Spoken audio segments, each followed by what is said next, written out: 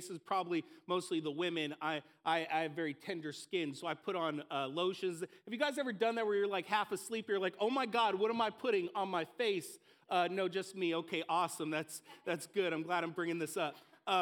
So I put on, I thought I was putting on lotion this morning, but it was like this B12 stuff, which probably is going to ruin my face. It might even eat my skin. But I realize as these lights are on, like it feels super, super hot. Don't turn the lights off. It'll be fun. But half my face might be super sweaty, and the other half is going to be dry because I realized halfway through. So just heads up, if that happens, it'll look like T.D. Jakes a little bit in here. It'll be good. It'll be a good time. So that's not an insult. I love T.D. Jakes. He's a great guy. So, well, I'm excited, as I said, to share this message with you guys. Before we do, let us just bow our heads, pray, invite the Holy Spirit to do what only He can do. Lord Jesus, Father, we thank you so much for this opportunity just to gather together here this morning. Lord, I realize that apart from you, I can do nothing. I realize, Lord, that every idle word that I speak here today is a waste of everyone's time. But Lord, if you'll speak through me, if you'll anoint this message, and you can change hearts, you can change lives, you can reveal a truth to us, Lord, that none of us could ever imagine. Father, I pray specifically for those that are going through tough times, that are going through confusing times, times where maybe they feel lonely, maybe they feel abandoned, and they're just trying to make sense of all of this. I pray right now that you'd touch them specifically here today, that they'd leave stronger than they came in. Father, bless and anoint this time. Let your Holy Spirit fill every inch of our sanctuary, every inch of me, that we are hearing you up here and not myself. Father, we love you. Thank you. It's in your name, Jesus, I pray. Amen. Amen. I'm going to ask the question again, but this is a different type of question. Have you ever woke up in the morning just like full of enthusiasm and full of excitement, like full of motivation just to get things done? Like you wake up and you're just like, today is the day. Like all these things you've been wanting to do, you're like, I'm doing it today. Like you've been wanting to get in shape and go to the gym and eat right. And you're like, today's the day. I'm going to start my diet. I'm going to start eating healthy. I'm going to go to the gym today. I'm going to start a new streak. I'm going to go to the gym every single day, starting today for an hour. I'm doing it. You're full of motivation. You're like, this is it. I'm going to get all my errands done. I'm going to run all my errands. I'm going to go food shopping. I'm going to pay all those bills that have been sitting on my desk now for months. I'm going to pay them. I'm going to get it done. And you say, I'm going to wash the car. I'm going to wash the dog. I'll even wash the cat. I'll wash any living thing in my house. I'm doing it today. You're so excited. You're filled with enthusiasm. You're filled with motivation. And then as the day starts to come to an end, as the sun's going down, you start to think to yourself, man, where did all of the time go? Because as the sun's going down, you realize, I didn't do anything today. Is it anyone, just me? Man, just me. Okay, thank you. Thank you for one brave person, and the rest of you are all liars, and that's okay. I'm revealing a lot about myself, and all you guys are staring. Not me. It didn't happen to me. Here's the thing. You had all this motivation and excitement, but you didn't do anything. And I'm not trying to say that as an insult. Here's the reality. It probably wasn't a motivation issue. It might have been, but it probably wasn't. What it was a distraction issue. You got distracted. See, the enemy is great. A ploy in life is to distract you, to knock you off course, to stop every good thing that God wants to do in your life. His job is to distract you. Because if you're distracted, you can never walk the path that God wants you to walk. Do the things that God wants you to do. And that's why the second part of my message title today, it's not just the cost of not, it's don't let the enemy distract you. Don't let the enemy distract you. Now, when we say enemy, I don't know, maybe there was a memo that was sent out that I didn't get. But let me say this. When we say enemy, whatever terminology you want to use, enemy, adversary, the devil, Satan, whatever it is, we're talking about the same thing. I just don't want anyone to think like we're talking about ISIS or some other, like, who is this enemy? We're talking about the same thing here. But his job is to distract you. His job is to distract you because he knows that you're smart. He's aware that if you knew today something was going to happen to you that was going to knock you off course, or something that was going to happen to you that was going to delay or potentially even ruin everything God wants to do good in your life, all of us would be on guard and we'd say, well, we're not going to let that happen. I'm not going to let anything happen. So he knows that about you. So his job is just to give you a little insignificant distraction. Maybe something that even on the surface seems okay, seems good, but it's a distraction. All of a sudden, God was number one, but he starts to get lower and lower on the list because we start to get distracted. In fact, the great Bible scholar, prophet, and even part-time boxer, Mike Tyson, he once said that everyone has a plan in life until they get punched in the mouth. I mean, amazing wisdom coming from Mike Tyson. And it was so true when he said, everyone has a plan in life until they get punched in the mouth. What's he saying? Everyone's got this amazing plan until something comes that distracts them from that plan. The enemy's job is to distract you, to knock you off course. And there's so many different distractions that can happen in your life. Like for a younger person, your distraction, it could be video games. And I'm not even going to look over at my wife because that's what she struggles with. So I don't want to. She hates video games. It's something that I used to struggle with. It was something that before I was saved, I used to mess around. I'm lying to you guys. I still am struggling. We have a 5-month-old baby. I don't even know where my video games are at, right? I'm lying again. I know exactly. They're upstairs in my office. But I'm working on it. I'm 95% saved. That's the other 5% that I'm working on. But it's a distraction. Can I tell you when I'm writing a message during the week how appealing playing a video game is? Like, there's times, and you'll experience this as well. So, like, if you're at a job or you're doing something you don't want to do, almost anything seems better than what you're doing. And I'm not saying that I don't want to write a message or I don't want to pray or read my Bible, but in those moments, it's like, man, you know what? 10 minutes. 10 minutes, I'll just play this little video game. 10 minutes can turn into an hour, can turn into 5 hours, can turn into the whole day. It's a distraction. In fact, I've seen adults go on the computer and play solitaire for hours at a time. Like the most boring game. Like, I don't know, maybe I don't understand the rules of solitaire. I'm just going based on visual here. Like you're taking a card and you're just putting them into stacks. I don't know. But I've seen adults do this for hours when they actually had things that they needed to do. Not just things that they wanted to do, things that they needed to do. It was a distraction, holding them back from everything that God wants to do in their life. God's saying, man, you need to get up, you need to get things done. No, solitaire. Going to play solitaire. Distraction could be people. Events that take place. Someone says something to you. It could be someone cutting you off on the road. It could be anything like that. Distraction. It could be television. It can be easy to get stuck in a television and watching television. It could be social media. Do you know that they've done a study? Social media programmers, people, engineers that have made Facebook and sites like Instagram, they've done studies to show that social media sites like that actually have an addictive quality. They have an addictive quality. What does that mean? It means you don't even really want to go on it, but you go on it. Like, let's take Facebook, for example. You go on Facebook, you don't really have any desire to do that, but you go on Facebook and you just are mindlessly scrolling on Facebook.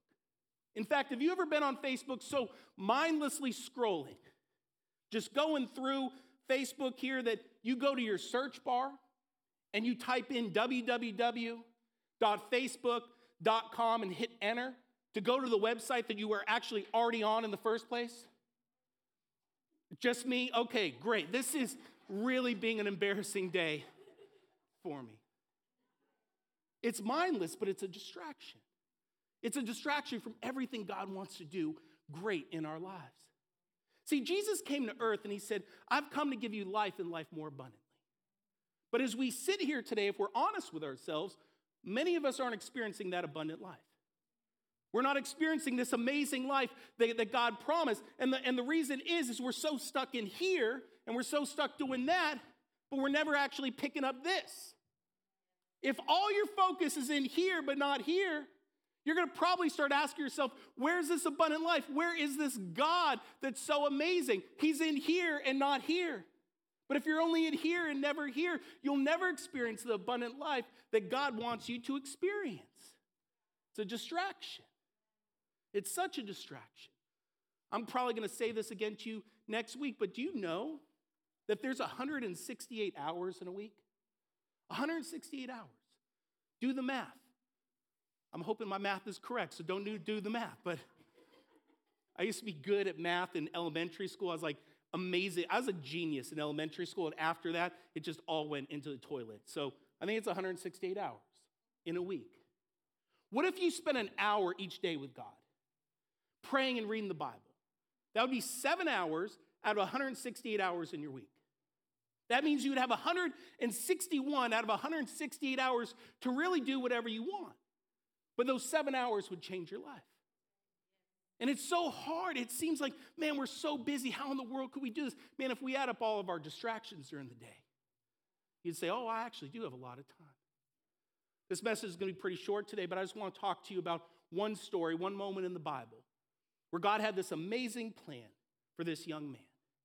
But distraction had a chance to ruin everything that God wanted to do in his life. And that young man was David. In fact, David went through multiple times where distraction could have ruined everything that God wanted him to do. But I'm going to talk about one specific story. See, David right now is a young boy. He's a shepherd in a field taking care of a bunch of sheep. And he's about to be anointed and picked to be the second king of Israel. But he doesn't know that. In fact, do you know that his job was very lonely? He was out there taking care of sheep. He had nothing really to do other than watch over those sheep and spend time with God. It was a lonely job, maybe even a boring job.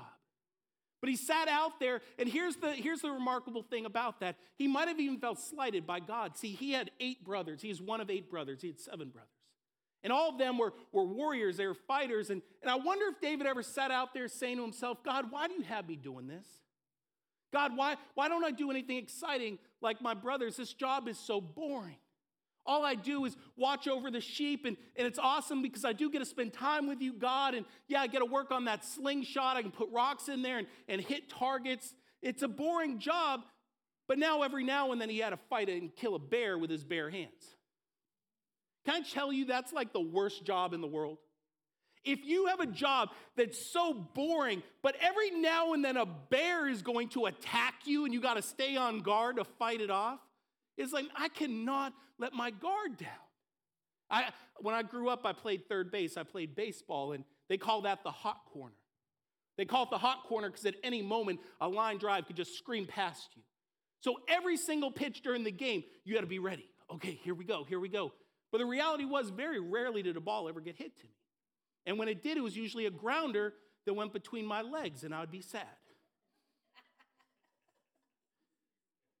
I'm sharing a lot about my life today. You guys are learning. So David's out there, this lonely, boring job. All he's doing, spend time with God, watch the sheep, play with a slingshot, every now and then kill a bear. That's it. And I say this because I wonder in those moments if he really did feel slighted by God, and I wonder how many of us are like that. I wonder how many of us are saying, God, why in the world do you have me at this job? You know what I want to do, but why am I here? God, why am I in this family?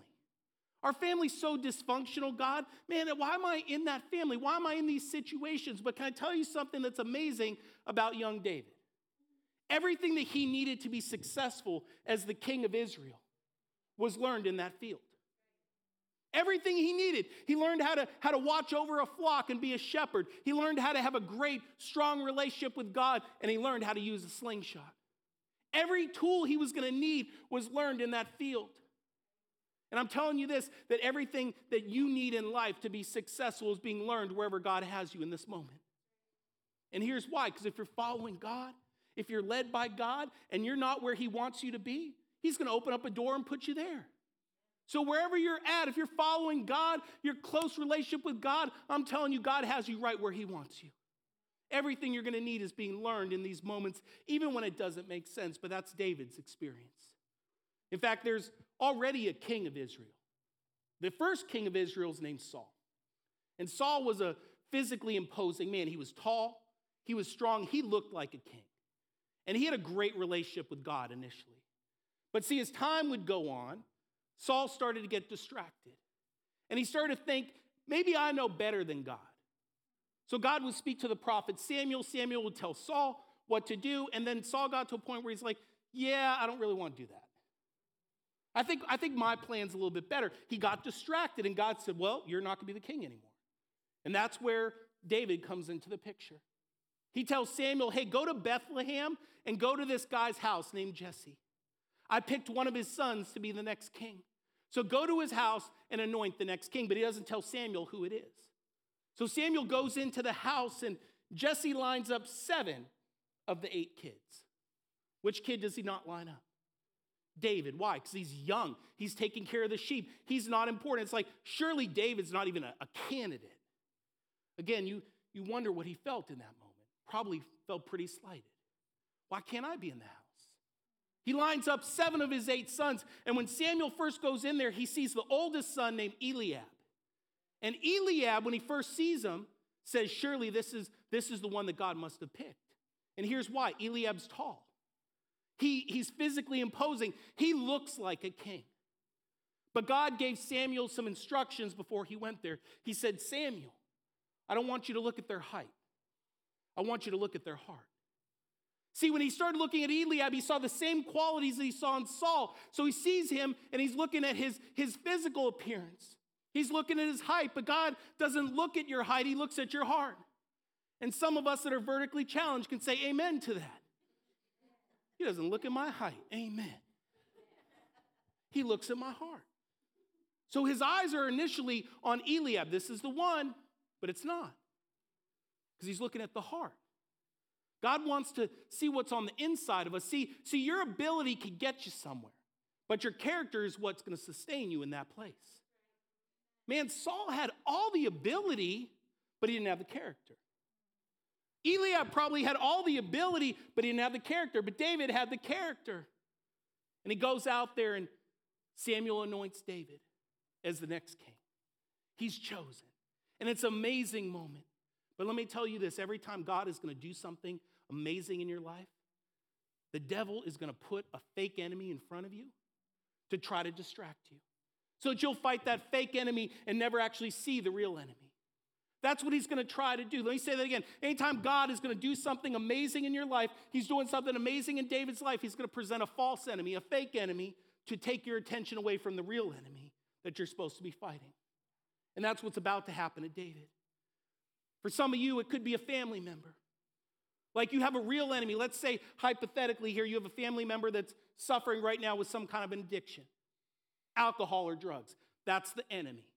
And they're really trying, and you've been supportive of that family member, and you're saying, okay, you can do it, but now they've messed up for like the 5th time in a row. And you're like, man, are you even serious about doing this? You start to get annoyed. You start to get frustrated with them. Now you're fighting them. It's distraction. You're fighting them, not the addiction. The enemy's the addiction, not your family members. Some of you in here today are fighting the people you need to be fighting for. God's saying, man, sometimes you need to just call a time out and say, you are not my enemy. This is our enemy, not each other. If you're married, don't look at each other. Don't look at each other. The devil's always going to present a fake enemy to try to distract you. That's what's happening in David's life. See, he's been anointed the king, and his life changes so much that he's still a shepherd. He's been anointed the king, but he's still there just taking care of the sheep. But there comes a time, skip ahead a little bit into the future, where the Israel army and the Philistines, they're about to fight. They come to a battlefield. You have the Philistine army on one side, the Israelite army on another, and they're about to have a war. But then they come up with this plan, and they say, you know what, instead of us fighting, why don't we pick one fighter from each of our group, and they'll fight. The rest of us don't have to do anything. Whoever wins is the victor. Whoever loses will be the slave of the people that won. And everyone's like, this is an awesome plan. All right, great. We don't have to do anything. Just pick one. They pick one.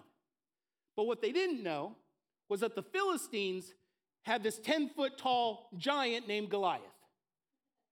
And they're like, we didn't know you had Goliath. You know, we don't have we got 5'7" Ryan McFadden here, and you got Goliath? Maybe 5'8" on a good day with boots on. But man, guys, 10 feet. His sword is bigger than the people we got. That's like trying to play a pickup game and you got me playing center and the other team's got Michael Jordan on their team. It's like, I didn't know you had Michael Jordan. Man, this was such a bad decision. So for 40 days, Goliath goes to the middle of the battlefield and he starts taunting and talking trash to Israel. Starts taunting them and talking trash about their God because no one in that Israelite army wants to fight him because they all know they're going to lose. And this is the best fighters Israel has. So one day, Jesse tells David, hey, why don't you bring food to your brothers that are on the battlefield? Because David is just taking care of sheep. But I want to point out something. David could have easily been distracted and said, Dad, I don't want to bring food to my brothers. I've been anointed the king, Dad. They need to bring food to me. I'm not going to lower myself to bring food to them. So easy for him to have that attitude. But he doesn't. He brings the food out there. He brings food out there to his brothers, and it's in that moment that he sees this giant out there, and it's like, well, what's going on? He starts talking to the men. He's like, hey, what's happening here? Catch me up to speed. What's this guy saying? Why is he saying that? What's happening? And this is the moment you're going to see the enemy present a false enemy. It comes to us in 1 Samuel 17:28. It says, when Eliab, David's oldest brother, heard him speaking with the men, he burned with anger at him and he asked, why have you come down here? And with whom did you leave those few sheep in the wilderness? I know how conceited you are, how wicked your heart is. You came down only to watch the battle. Any of you have any family members like that? Don't raise your hand. Are any of them with you? Yeah, don't raise your hand. Where it's like, David's none of those things. But what's his brother do? His brother probably has anger that he wasn't chosen. He probably has some jealousy that he wasn't chosen to be the king. And he sees little David come. And he starts saying all these things. It's like, all these things aren't true. But he starts saying, like, he's belittling him. Hey, who did you leave those few sheep? I mean, you have such a big job, David. You have to watch over those few little lambs. Who's protecting them? And then he starts even talking and insulting him. I know how conceited you are. Now, none of this was true, but it was a distraction. Here's the distraction. See, the devil's trying to present Eliab as the enemy and not Goliath. See, if David falls for this distraction, he's going to start fighting Eliab, and he may never even know that Goliath is there. This is his moment where he's about to be catapulted from being a little shepherd boy into being a hero of Israel. This is a major, major moment in his life. But here's Eliab saying these things. And if he starts to just go on for a couple hours and starts fighting Eliab, that's not true. Why would you say that? He might not even know that Goliath exists, let alone fight him. Some of you are fighting the people you need to be fighting for. He's not supposed to be fighting Eliab. He's supposed to be fighting for Eliab. But here Eliab's trying to give him a distraction. Man, can I say this? I didn't have this written down. I feel like there's people in here that are fighting false accusations about themselves. Like you have a family member, a friend that are saying things to you. And this is what's happening in this moment. Eliab's saying these things that aren't true. And we feel like we always need to defend ourselves, even though we know that none of this stuff is true. And I want you to know, all God cares about is what he thinks of you. Like there's people that you're going to waste all your time, be distracted by because you're trying to convince them that you're not what they say you are. You already know you're not that. And the reality is you're never going to convince them. They're going to tell you right now that it's pouring rain outside. Man, you could bring them outside, show them the dry ground, show them the blue sky. They're still not going to admit it. And you're here stuck for years trying to prove to them that you're not what they say you are. And who cares? All that matters is what God says. That's all that matters. So David is now faced with this. It's so easy that he could fall into that distraction and say, well, that's not true. How could you say this? How could you say that? But he doesn't do that. See, some of us in here, I feel like, are even fighting silly little battles with family. That we get so distracted because of those silly little battles that everything God wants us to do gets pulled away. I want you to picture this. If this is my path that God's calling me down, and every little thing that my family says about me, or every little thing that happens during the day, the week gets my attention, I'm never going to be able to walk forward. Because all of a sudden I see this and I'm over here fighting this battle. Then there's something back here, I'm fighting this battle. And then there's something over here, and I'm never actually walking forward.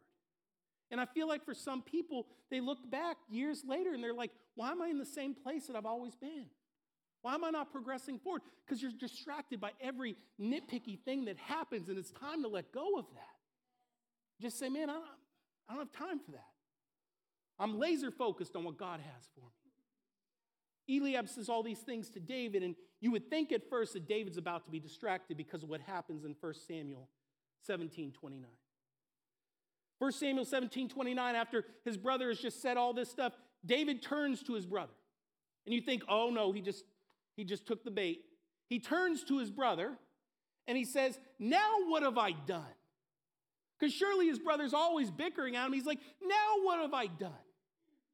And he goes, can't I even speak? He's just having a conversation with these men, but he does now what you need to do in these situations. He turns to his brother and says, now what have I done? Can't I even speak? And then he just turns his back. I'm done. I said what I had to say.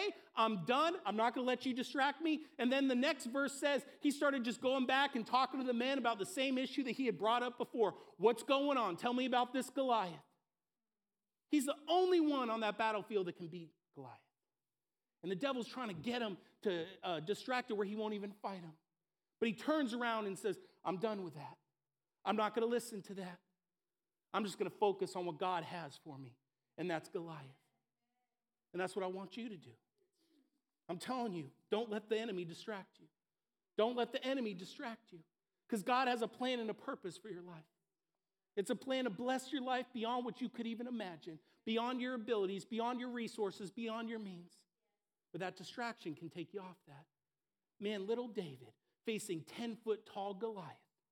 David didn't have the strength, the resources on the surface, but he defeated him. God says, I can do exceedingly abundantly more than you could ever ask or think. No one thought David would win. But not only did he win, he won easily.